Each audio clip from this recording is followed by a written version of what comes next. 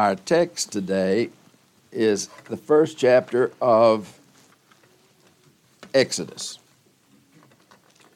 So if you would please stand, we will read the first chapter of Exodus. Hear the word of God.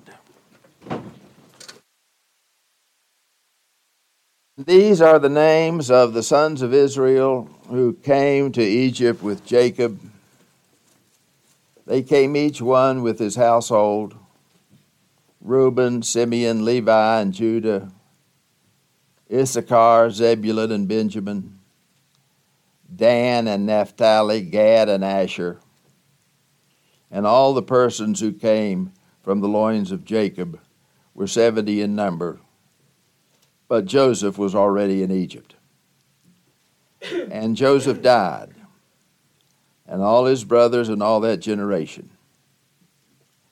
But the sons of Israel were fruitful and increased greatly and multiplied and became exceedingly mighty, so that the land was filled with them.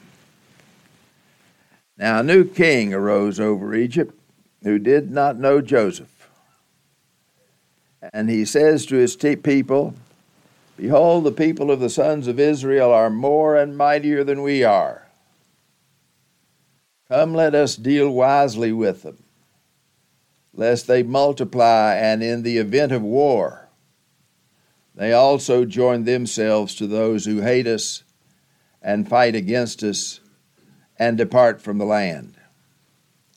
So they appointed taskmasters over them to afflict them with hard labor. And they built for Pharaoh storage cities, Pithom and Ramses.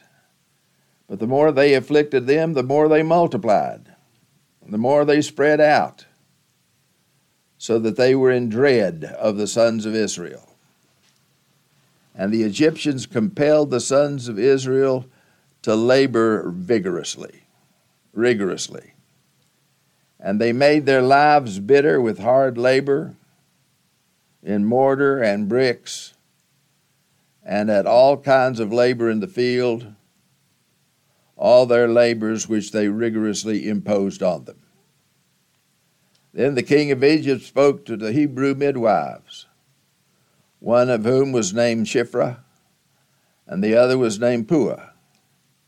And he said, "When you're helping the Hebrew women to give birth, and see them upon the birth stool, if it is a son, then you shall put him to death.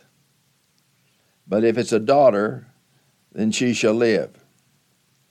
But the midwives feared God, and did not do as the king of Egypt had commanded them, but let the boys live. So the king of Egypt called for the midwives and said to them, "Why have you done this thing and let the boys live?" And the midwives said to Pharaoh, "Because the Hebrew women are not as the Egyptian women, for they are vigorous, and they give birth before the midwife can get to them." So God was good to the midwives, and the people multiplied and became very mighty. And it came about, because the midwives feared God, that he established households for them. Then Pharaoh commanded all his people, saying, "Every son who is born you are to cast into the Nile River, and every daughter you are to keep alive." You may be seated. For those of you who were not here last week, we began a new study of the book of Exodus. And so I want to just hit the highlights of that sermon, because we had a very small crowd. And I want you to see the backdrop of what we're going to say today as we expound the first chapter. The first 5 books of the Bible we call the books of Moses: Genesis, Exodus, Leviticus, Numbers, Deuteronomy, are the foundation of everything we believe as Christians, with Christ Jesus being the chief cornerstone. If we don't understand and appreciate what's in the first 5 books of the Bible, We're not going to understand the gospel. We're not going to understand Christian ethics. And our worldview will be shameful. These first 5 books of the Bible were written by Moses. In fact, most people don't realize this. Moses may have invented alphabetic writing in letters. You know, the Egyptians, the Assyrians, and all the rest had various figures of speech and hieroglyphics, pictures. But Moses may have been the one to invent alphabetic writing. People have often drawn a dichotomy between Moses and Jesus. The Jews believe in Moses, we believe in Jesus. The God of Moses was a different God than the God of Jesus. The way of salvation that Moses presented was a different way of salvation than what Christ presented. In fact, that's the reason Christ came to earth, is to give us a plan of salvation based on grace, received through faith, so that we no longer will be bound to the old salvation by works and merit that Moses and the Jews tried to impose upon us. Not one bit of truth in that dichotomy. So last week we went through verse after verse after verse in the New Testament to see the relationship between Moses and Jesus. And we saw that not once was there a dichotomy. That Jesus never jumped on the Jews for believing in Moses' law. He jumped on them for not obeying it. And he also jumped on them because even though they believed it, they often misinterpreted it as being a way to salvation. And it wasn't a way of salvation. Salvation has always been by grace through faith alone. So there was no real dichotomy between Moses and Jesus. And we saw that in a variety of ways. We saw the story that Jesus told about the rich man and Lazarus. The rich man was in hell, the Lazarus was in heaven. And the rich man was burning in hell, and he said to Abraham, send back to earth somebody raised from the dead to save my 5 brothers from these flames. Abraham said, they have Moses and the prophets. Even if somebody arose from the dead and preached to them, they would not believe it. Now, who do you reckon he was talking about? There was only one person that had risen from the dead. But the answer that Moses gave, and Jesus is telling the parable, please send my brother somebody who's been raised from the dead. And Abraham and Jesus, telling the parable, say they have Moses and the prophets. If they don't believe their gospel, they will not believe mine. And they will not believe a person even if God raised him from the dead. So that's a very strong story that shows that there's really no dichotomy between Jesus and Moses. And then we also looked at that great historical event, mountaintop experience. Here we go again. This mountaintop experience where Moses and Elijah and Peter and James and John and Jesus are on this mountain, and Jesus' face starts shining brighter than the noonday sun, and it's pitch dark. And who appeared but Moses and Elijah? Who were those men? Those were old men that had been dead for a long time. Moses was God's instrument in writing the law. Elijah was the man that God used to call people back to that law. And there's Peter and James and John. And there's Jesus himself, perfect harmony. And then Luke tells us what they were talking about. He describes their conversation with one word. They were talking about Christ's departure. And the Greek word departure, I'll pronounce for you like I did last week, and see if you know there's any English words like the Greek word for departure. Exodus. They were talking about Christ's exodus, how that he was going to come to earth just like God was the liberator of Israel in the Old Testament and led them out of slavery into new life. So the Lord Jesus Christ would come, and he would, through humiliation and exaltation, deliver his people from their sins and lead them out of slavery and death through the Red Sea to the Promised Land. And you see how important the book of Exodus is. They were talking about the message of the book of Exodus. Now, I said these 5 books are the foundation of Christianity. So let me give you a word that catch the gist of the message of each of these books if you weren't here last week. If you were to catch the gist of Genesis in one word, it would be covenant. That the book of Genesis is the story on how redemption is rooted in covenant. How that the Creator of the world, by sovereign grace, entered into an eternal bond of friendship with his people, in which they live a communion of life together, and in which God gives his people a sovereignly dictated order of life to show them how redeemed people should live. So the key idea in the book of Genesis, which we studied, for 100 sermons, is the idea of covenant. Then we come to the New Testament, to Exodus, and we would summarize the book of Exodus in one word, and that word is not laws.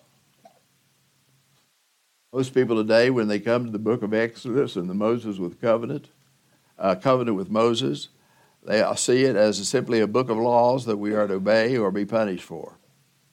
No such thing. They're laws. But the primary message of the book of Exodus is redemption. And we're going to come back and spend most of our time talking about the meaning of that word redemption. That the book of Exodus is not how you can earn God's favor. It is what God has done to redeem you from the law's condemnation. And then we come to the book of Leviticus. And the book of Leviticus is about holiness. A holy God demands a holy people, and that holiness of life must encompass the entirety of their existence in this earth. And then we come to the book of Numbers. And the book of Numbers is a book of inheritance. That God has given us an inheritance, and the book of Numbers tells us what that inheritance is and how we are to take possession of it. And then the book of Deuteronomy, which Moses wrote right before they entered the Promised Land, its theme is victory and joy. That they have peace, victory and peace. That they've been wandering through the wilderness now for 40 years, and they're on the cusp of entering the Promised Land, and God is giving them fulfilling promises. God is giving them victory over all these Canaanite people groups, and God is giving them peace and the restoration of order as they establish his order in the occupation of Canaan. First 5 books of the Bible. I'm going to give you a test going out the door. What's the theme of Numbers? So you better be ready. So that's Genesis, Exodus, Leviticus, Numbers, and Deuteronomy. Now let's go back, and we're still just introducing from last week. We are going to introduce the book of Exodus. The book of Exodus is divided clearly into 3 sections.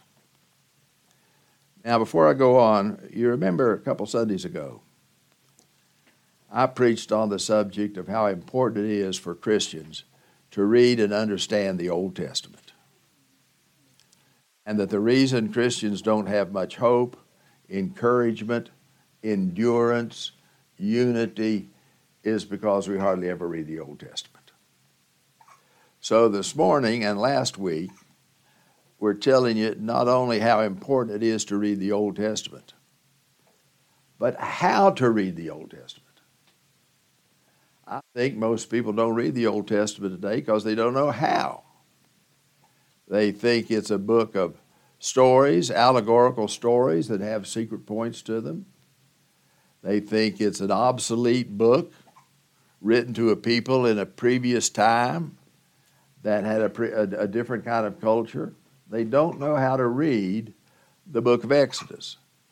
So the things that I'm telling you today and last time are helps toward that end. One time I had a young architect friend, smart as a whip. And a young man, he was brilliant. And I had just led him to Christ. And he didn't know much about Christianity. And he was just like a new little baby. He was really devouring the Word of God. And I said, now one important thing to do is to read the Old Testament. He said, but I don't know anything about the Old Testament. Well, I said, there are no shortcuts. There are no pills to take. So here's what I'm going to do. Now, this was a 30-some-year-old brilliant young architect. I said, here's what I want you to do. He had some children. I said, I want you to go down to the Bible bookstore. And I want you to buy a book by a woman named Catherine Voss. Everybody get that down. Catherine Voss, V-O-S, who wrote the best Bible story book for little children ever written. She was Reformed. Her daddy's name was Johannes Voss, and he was a famous Calvinist. Her granddaddy's name was even more famous. His name was Gerhardus Voss, and she was a third-generation Reformed Presbyterian. And she wrote this book called Storybook of the Bible. And I said to the architect, go get this book, and if you want to do it in secret, do it in secret. But I want you to read Catherine Voss' Storybook of the Bible. That's the best way and the quickest way that I know for you to get a good handle on the Old Testament.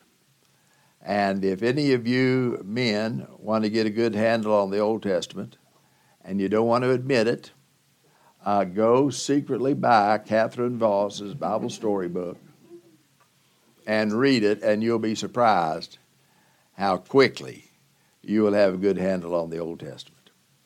So the book of Exodus, divided into 3 sections. The first section is chapters 1 through 18. And if you want to summarize chapters 1 through 18 in the book of Exodus, use the word redemption. That's what it's about. It's how God redeemed his people. It's about the Exodus, leading the people through the Red Sea, drowning the Egyptian soldiers in the Red Sea. It's about the establishing of Passover and the ceremonial celebration of our redemption out of death and sin and slavery. So the first 18 chapters of the book of Exodus are about redemption. The second section is chapter 19 through chapter 24. And there's a couple words you could use to define that chapter. I use them back and forth. One is reconstruction, or another word is sanctification. So the point of chapters 19 through 24 is the reconstruction or sanctification of the people of God. What's in that chapter? Well, in chapter 19, you have God establishing the Mosaic covenant with the people of God at the base of Mount Sinai. Chapter 20, you have the Ten Commandments. Chapter 21 through chapter 24, you have all those little case laws that explain how the Ten Commandments are to be applied in society. Third section is chapter 25 through chapter 40, and that third section you can entitle Reconciliation. Because what that section is about the blueprints for building the tabernacle, and then how to create the veils and the curtains and all the various pieces of furniture that will be used in the tabernacle. The tabernacle was the center of Israel's worship. It symbolized the fact that God had been reconciled with his people through redemption, and the tabernacle was the home of God on earth. It's where Israel could come and have fellowship with the living God. So there's the outline of the book of Exodus. Does it sound legalistic to you? Does it sound like the book of Exodus is about a bunch of laws that you got to obey in order to earn God? No. The book of Exodus is chapters 1 through 18 on redemption, chapters 19 through 24 on reconstruction or sanctification and the renewal of our lives by the power of the Holy Spirit. And then chapters 25 through 40 is on reconciliation with the blueprints of the tabernacle. So there's nothing legalistic about Exodus at all. It's a wonderful figurative summary of the basic elements of the gospel of Jesus Christ. So let's go now back to Exodus. This first chapter I love. It is full of truth. It's full of actual historical things. These are not myths. These are not fairy tales. What we're going to be reading about in the book of Exodus really did happen. And Jesus and Moses and Peter and James and John on the Mount of Transfiguration conversed about what all of those things in the book of Exodus meant as they were engulfed in the glory cloud. Now, I like to point out, and I pointed out last week, and those of you who weren't here, you got to get this. I love to point out that the first word in the book of Exodus is not now. And if you have an English version of the Bible, like I do, it begins with the word now in English. Except that's not the word it begins with in Hebrew. The book of Exodus in Hebrew begins with the word and. Now, that's a funny way to start a book, don't you think? Can you imagine picking up a book and all of a sudden the very first paragraph says, and such and such? Or you were supposed to write a paper for your teacher and you begin with the word and, you're going to have points taken off for that. There's got to be a real good reason to begin a book with the word and. And there is a good reason. Because that word and tells you that this covenant that God made with Moses is not a brand spanking new one, but it's one that flows out of and develops the thoughts of the Abrahamic covenant in the book of Genesis. So there's no division between Abraham and Moses. We have people today in conservative Reformed churches who say that the book of Moses is a book of laws, the book of Genesis is a book of faith. So we today as Christians have to jump over the head of Moses and get back to Abraham and the gospel of faith alone. But there's no such thing. That's a false dichotomy. That Moses' book is simply the outflow and the development of the covenant of Abraham that we read about in the book of Genesis. And there's something else to notice. Notice also all the names in the first chapter of Exodus. There they are. Now these are the names of the sons of Israel who came to Egypt with Jacob. They came each one with his household, Reuben, Simeon, Levi, Judah, etc. Verse 5, and all the persons who came from the loins of Jacob were 70 in number, but Joseph was already in Egypt. So what does that tell you? The people that are involved with this covenant bond that God is making with Moses are the same people we read about in the book of Genesis.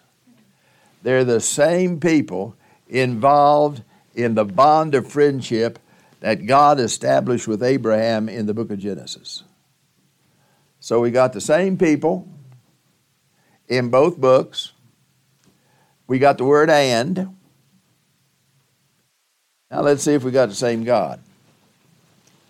Look at chapter 6, verse 2. God spoke further to Moses and said to him, I am Jehovah, I'm the Lord. And I appeared to Abraham, Isaac, and Jacob as God Almighty, El Shaddai, but by my name, Lord, Jehovah, Yahweh, I did not make myself known to them. And I also established my covenant with them to give them the land of Canaan, the land in which they sojourned. And furthermore, I've heard the groaning of the sons of Israel because the Egyptians are holding them in bondage, and I remembered my covenant. Now, does this sound like Moses is starting a brand new relationship and a brand new religion and a brand new covenant? We got the same people. We got the and now we got the same God. The God of Abraham, Isaac, Jacob, Joseph, El Shaddai, Yahweh, Jehovah is the God of Moses. Look at Exodus chapter 19 and verse 4. And you yourselves have seen what I did to the Egyptians and how I bore you on eagle's wings, and brought you to myself. Now then, if you will indeed obey my voice and keep my covenant, then you shall be my own possession among all the peoples on the face of the earth. So here you have the God of Abraham speaking to Moses, renewing the covenant that God made with Abraham. And now turn to Exodus 32. And of course, there's dozens of these we could look at. Exodus 32. I threw my note away too quick.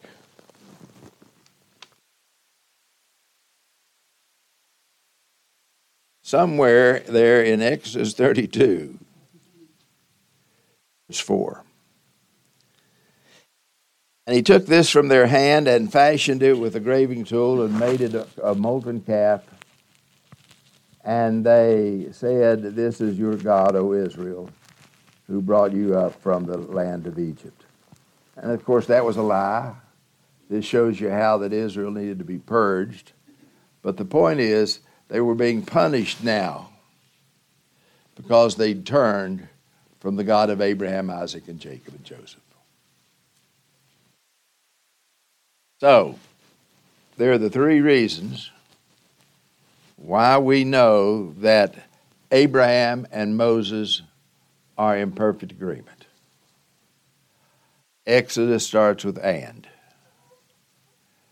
People that were in the covenant with Moses are the same people that were in a covenant with Abraham, Isaac, and Jacob.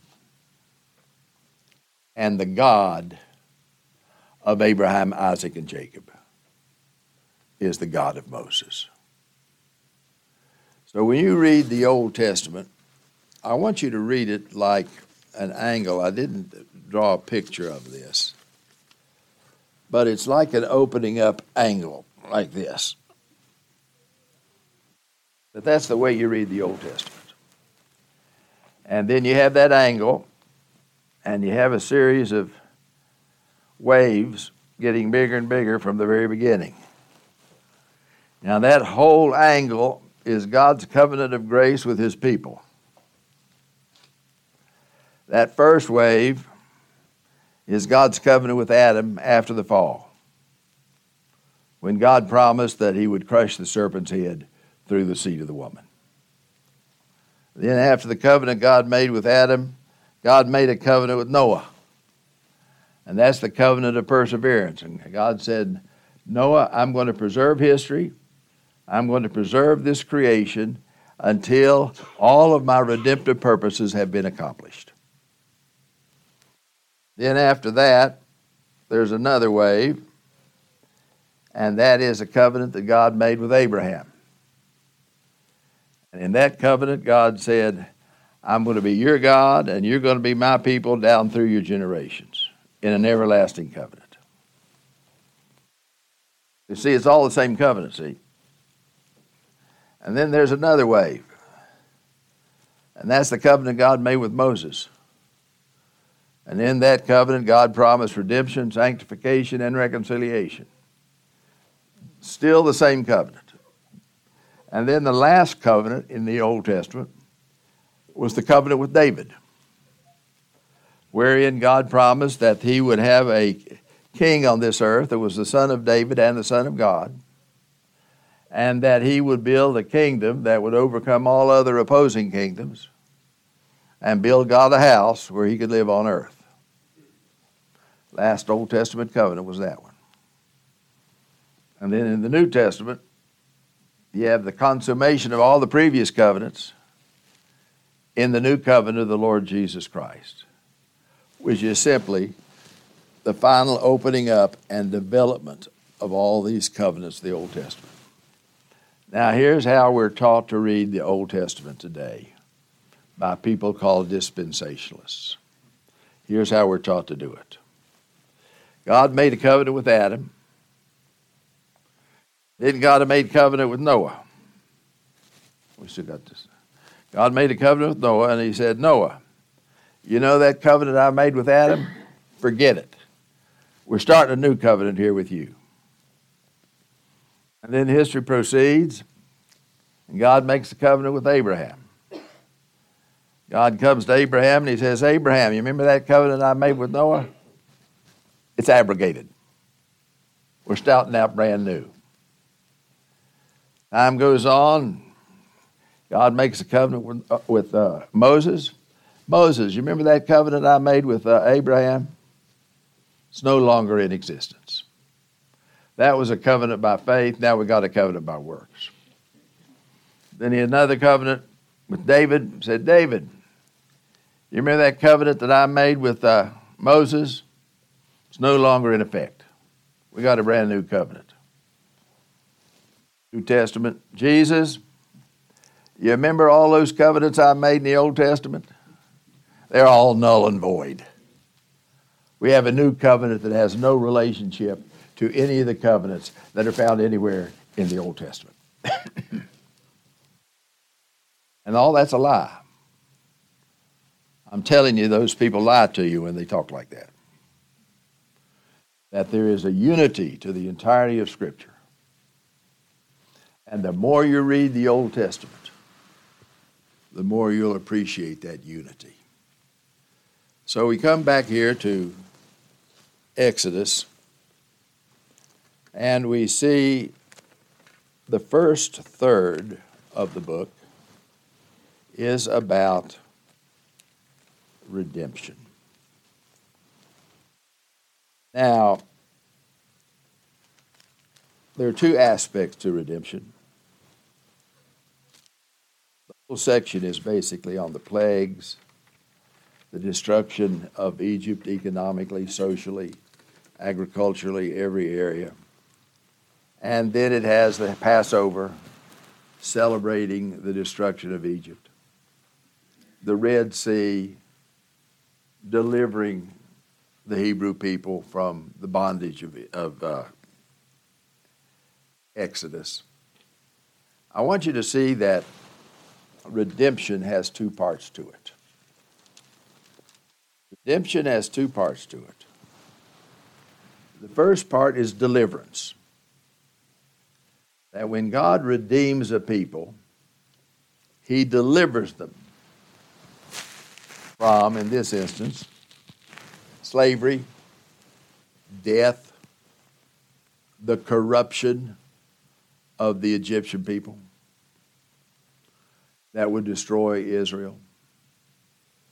So redemption involves deliverance. Deliverance from sin, deliverance from Satan, deliverance from death, deliverance from slavery. The other side of redemption is judgment. So that redemption includes, on one hand, the deliverance of God's people, and on the other hand, it involves judgment upon God's enemies. Now, we have emphasized this over and over because this is another place where most people do not understand the Old Testament. And they don't understand the Bible, and they don't understand God's dealing with people. The way God saves us from our enemies is not by rapturing us out from the presence of our enemies and pulling us out of the danger. The way God saves us from our enemies is by destroying our enemies.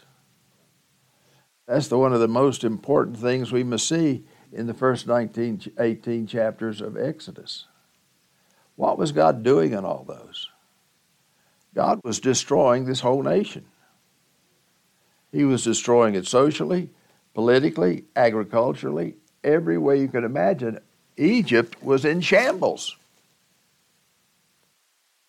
And then at the end of the plagues, when Pharaoh wouldn't agree to let the children of Israel free, God killed all the firstborn of all Egyptians in Egypt, including the child of Pharaoh. So you see, how does God deliver us from our enemies? By destroying our enemies. Not by snatching us up out of the midst of them. So, redemption has two parts to it. Deliverance and judgment. So that, how's God going to deliver us from our enemies that are dominant today in the United States? Not by rapturing us out of the United States, by destroying the United States, unless it repents. It's a serious thing.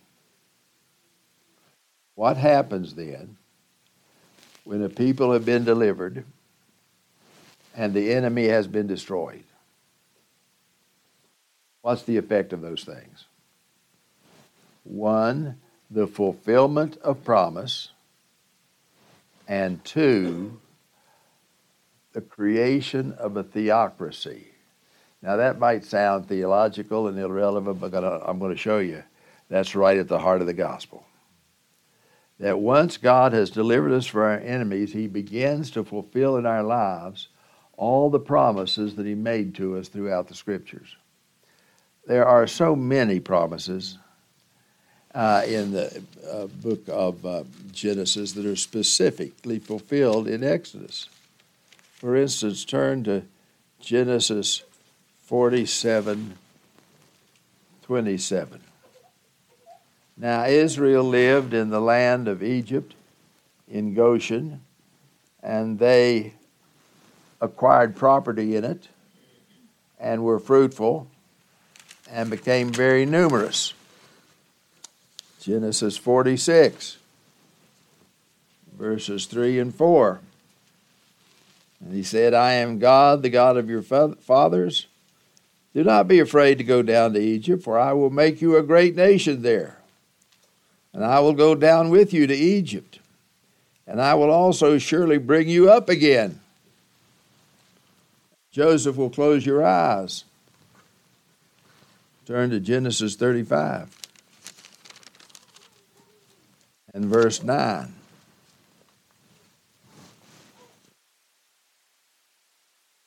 Then God appeared to Jacob again when he came from Paddan Aram, and he blessed him. And God said to him, your name is Jacob. You shall no longer be called Jacob, but Israel shall be your name. Thus he called him Israel.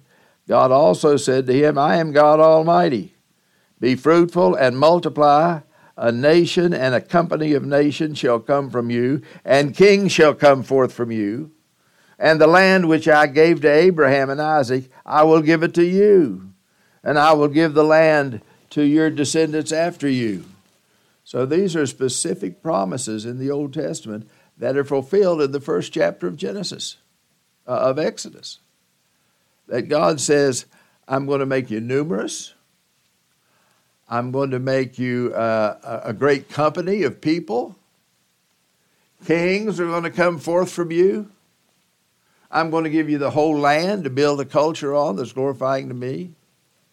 So we could just go on the rest of the morning looking at these verses. In fact, let's look at a couple more. Turn to Genesis 28 and verse 13. Verse 13. And behold, the Lord stood above it and said, I am the Lord, the God of your father Abraham, the God of Isaac. The land on which you lie, I will give it to you and to your descendants. Your descendants shall also be like the dust of the earth, and you shall spread out to the west and to the east and to the north and to the south. And in you and in your descendants shall all the families of the earth be with you. And then another in Genesis 15 and verse, let's start with verse 4. Then, behold, the word of the Lord came to him, saying, this man will not be your heir, but one who came forth from your own body, he shall be your heir. And he took him outside and said, now look toward the heavens, count the stars, if you're able to count them. And he said to them, so shall your descendants be. Then he believed in the Lord, and he reckoned it to him as righteousness. So over and over, God's promising his people, Abraham, Isaac, and Jacob, that he's going to give them an incredible population growth. Incredible, unprecedented population growth. Did you see, to go back to the first chapter of Exodus, do you see how unprecedented this is? You've heard of the specific promise. And verse 7,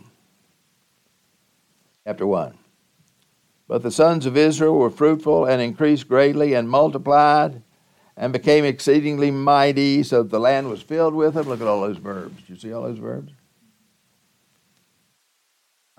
Egypt was just cram-packed full of these Hebrews. And verse 9, and the new king who didn't know Joseph, a new Pharaoh who didn't know who he was, never heard of him, he said to his people, behold, the people of the sons of Israel are more and mightier than we are. Come, let us deal wisely with them, lest they multiply, and in the event of war, they also join themselves to those who hate us and fight against us and depart from the land.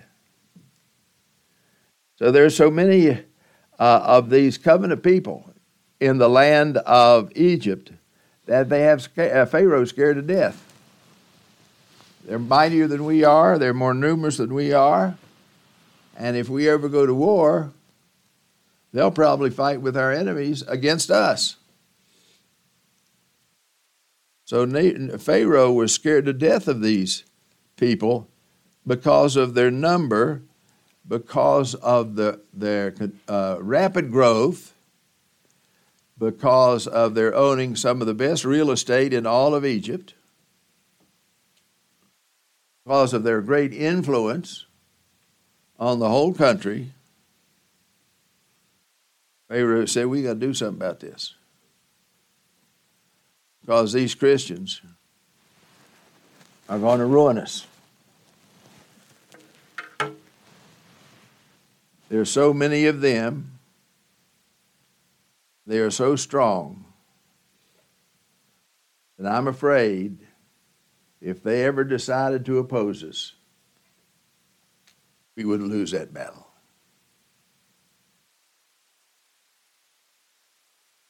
And what Pharaoh is saying is, God's fulfilling a promise that he made to them many generations before.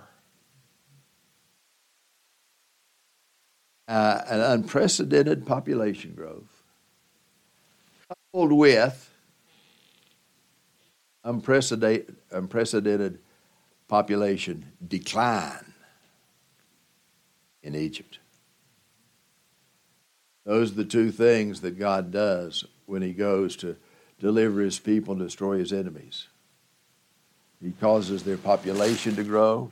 These people were extremely fertile. When they first went down to Egypt several centuries before, they only had 70-some people, direct descendants of Jacob. And by the time they left, several generations later, they had 3 million people. Now, where did all these people come from? Surely not 70 people produced all 3 million people. Well, there were 3 possible sources. Number one, the descendants of Jacob were very fertile people, and they had a lot of babies. And God blessed them with very few miscarriages. But there weren't just the 70-some people, the direct descendants of Jacob, that went to Egypt. Jacob had several servants and people in his employment that at one time Abraham could form a whole army and beat 2 other armies. So you have the descendants of Jacob, fertile. You have these employees of Jacob and those men, and there were several of them, and they were always having children.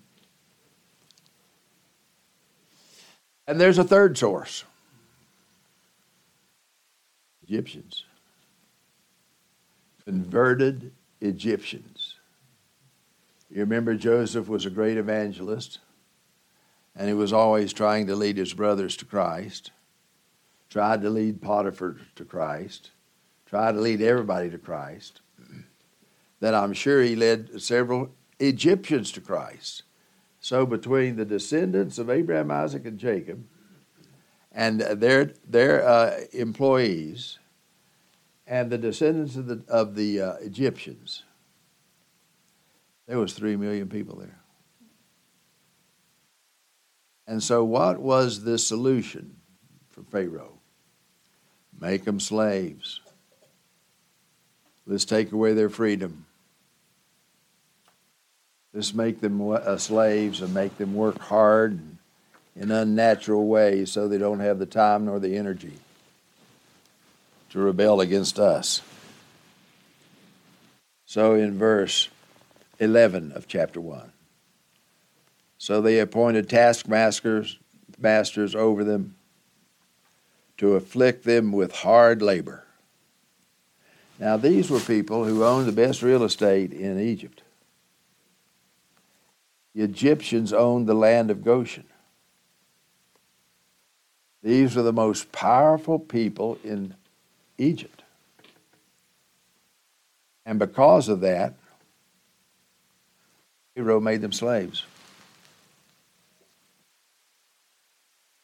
Verse 12, but the more they afflicted the Hebrews, the more they multiplied. And the more they spread out.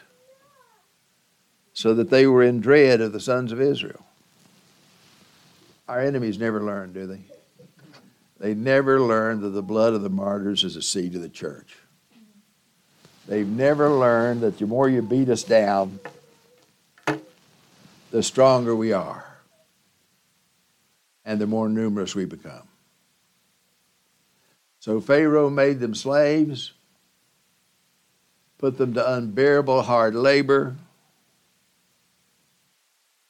and that only caused the Hebrews to grow all the more and become more and more numerous. And verse 14. They made their lives bitter with hard labor in mortar and bricks, and at all kinds of labor in the field, all their labors which they rigorously imposed upon them. Now, you know, God also prophesied this in the book of Genesis.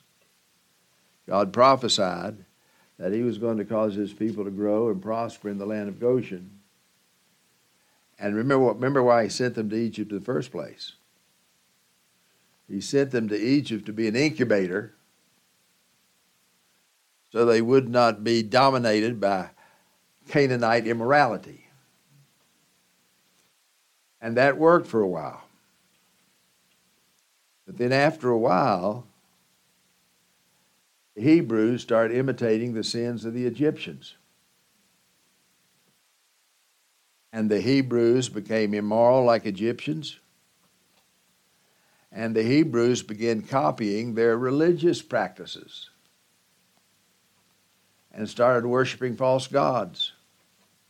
Not all Israel compromised, but there were some that did compromise, and so Israel needed purged. It needed discipline. It needed fatherly rebuke. So, God had Pharaoh put them into slavery. So they fell from this high, powerful condition of slavery, because God is trying to purge the evil out of them so that they'll be prepared for 40 years in the wilderness. So they'll be prepared to occupy the land of Canaan. This is a loving God, chastening his people. But not all the people deserve chastening.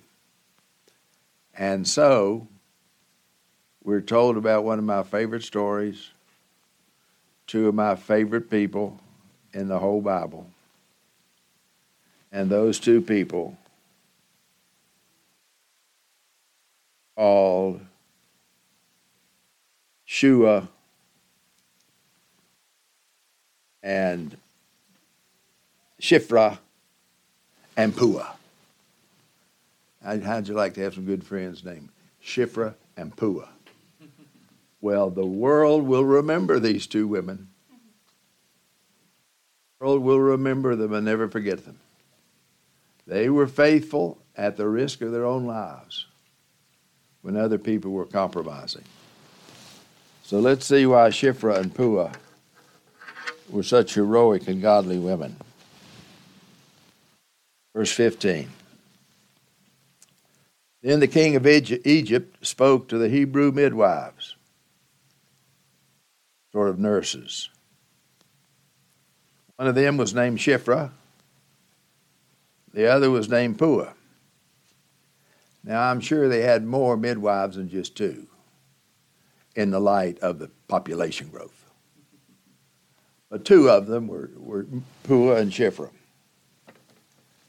So, Pharaoh said in verse 16, when you're helping the Hebrew women to give birth, this is how much the Pharisees were afraid of them. You're helping the Hebrew women to give birth and see them upon the birth stool. If it's a son, you shall put him to death. If it's a daughter, then she shall live. But The midwives feared God. Got us in slavery now. You got the upper hand on us, making us work so hard it's killing us. There's nothing we can do to resist you because you're so powerful. We are not afraid of you. Have you ever said that to a powerful man? Powerful businessman? Powerful politician? We're not afraid of you.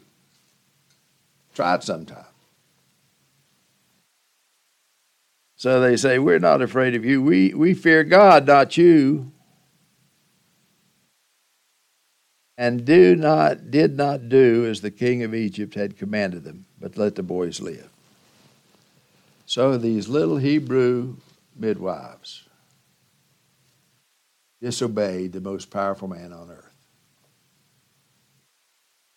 He said, I'm so afraid of these Hebrews that all the little boy babies I want killed.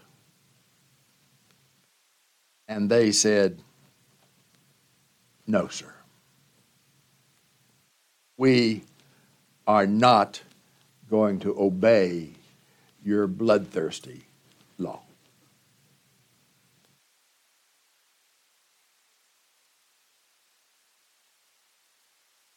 Verse 18. So the king of Egypt called for the midwives and said to them, why have you done this thing and let the boys live? And the midwives said to Pharaoh, every time I read this, I laugh. This is a joke. It's obviously not the truth.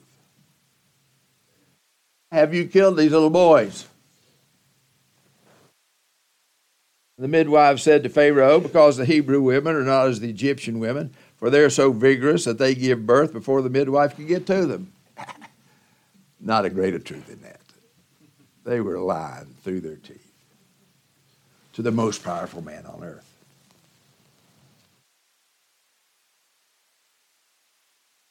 They not only disobeyed his laws, they were making him look like a fool. Now, who were these little midwives? Liars. They lied to the most powerful man on earth. Lawbreakers. Broke the law of the most powerful man on earth and looked him right in the face. Said, we're not afraid of you. Why didn't you kill them? Well, these Hebrew women have babies too fast.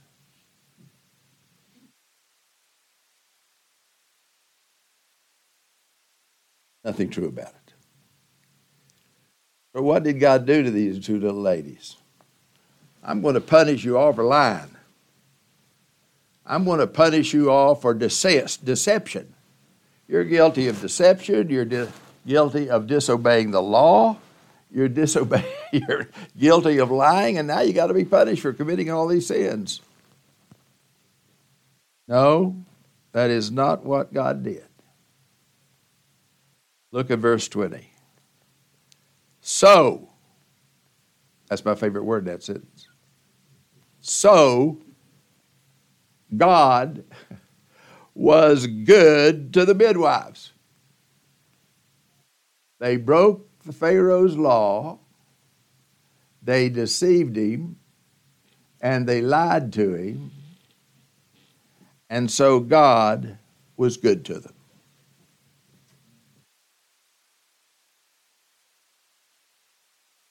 And the people multiplied and became very mighty. The more they deceived Pharaoh, the more they disobeyed him, the more they lied to him, the more the Hebrews grew in number. And the stronger they became. And the more threatening they were.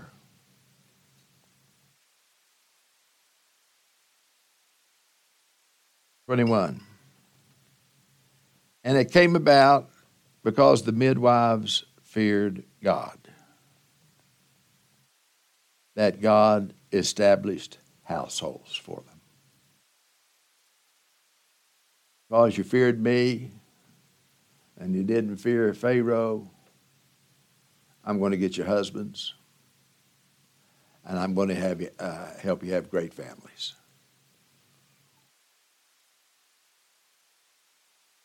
Pharaoh was hardened in his position, verse 21. So he says, every son who's born, you are to cast into the Nile River. And then we begin the story of Moses. But now, how do you explain these two little women? I thought, this is what people will tell you, I thought we were supposed to always obey the law and never break the law. You know, there are Calvinists out there today that believe that the American War of Independence was unbiblical.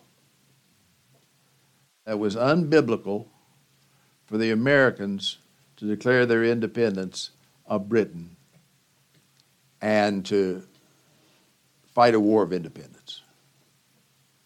They believe it's unbiblical to disobey the law of God. We are to obey the law of God and be good little citizens.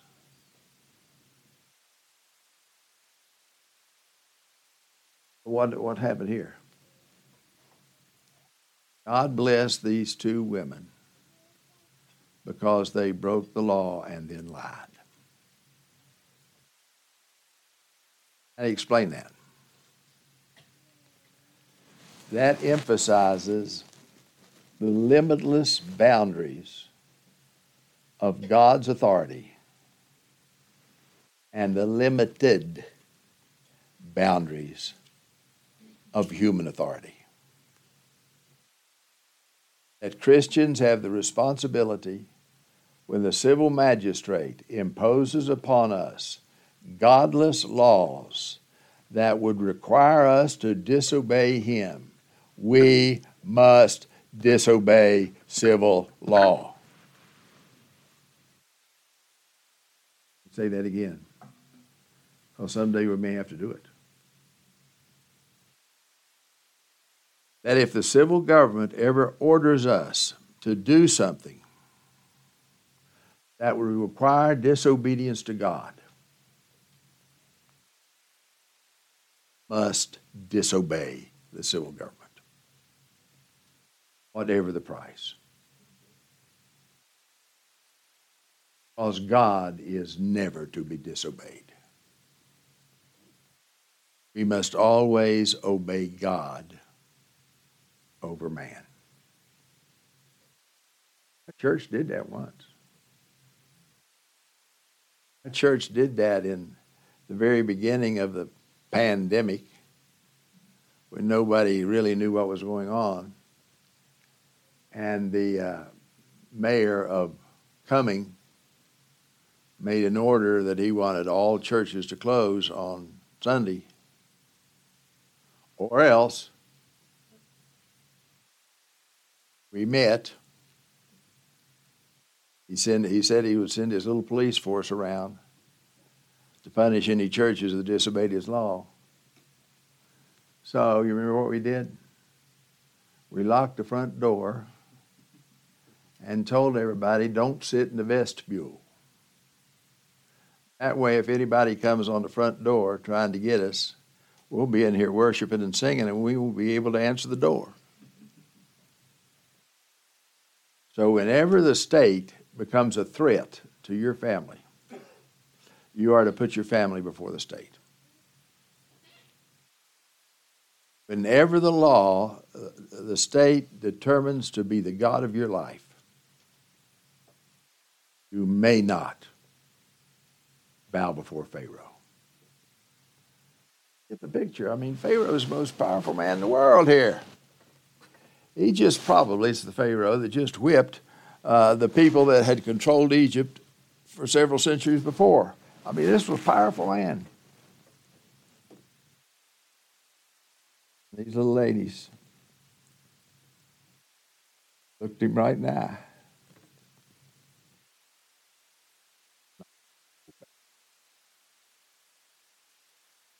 We are not afraid of you.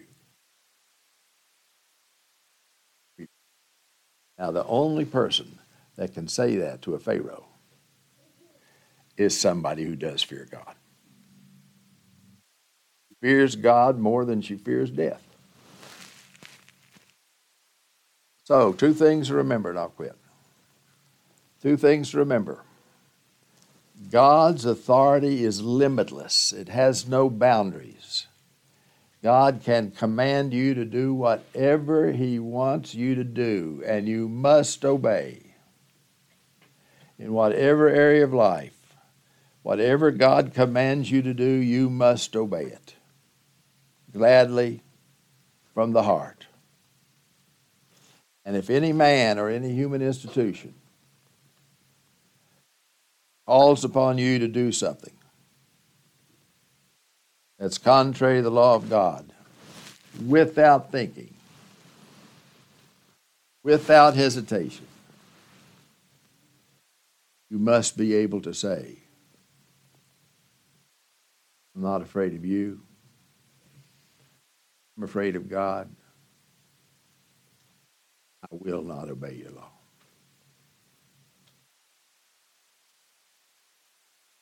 So praise the Lord that even though there were compromisers among the Hebrews, God wants us to remember there were faithful ones too, like the two little midwives.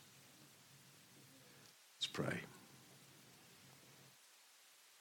Thank you, Father, for the memory of these two women. Lord, they were just little peasant women. They stood down the mighty Pharaoh himself. Help us not to be afraid of anybody in our culture today who wants us to bow down to them as if they were God. Help us to be courageous. Help us to be humble. Help us to be steadfast. Help us not to compromise the gospel for anybody. Help us not to obey any of man's laws at the cost of disobeying yours.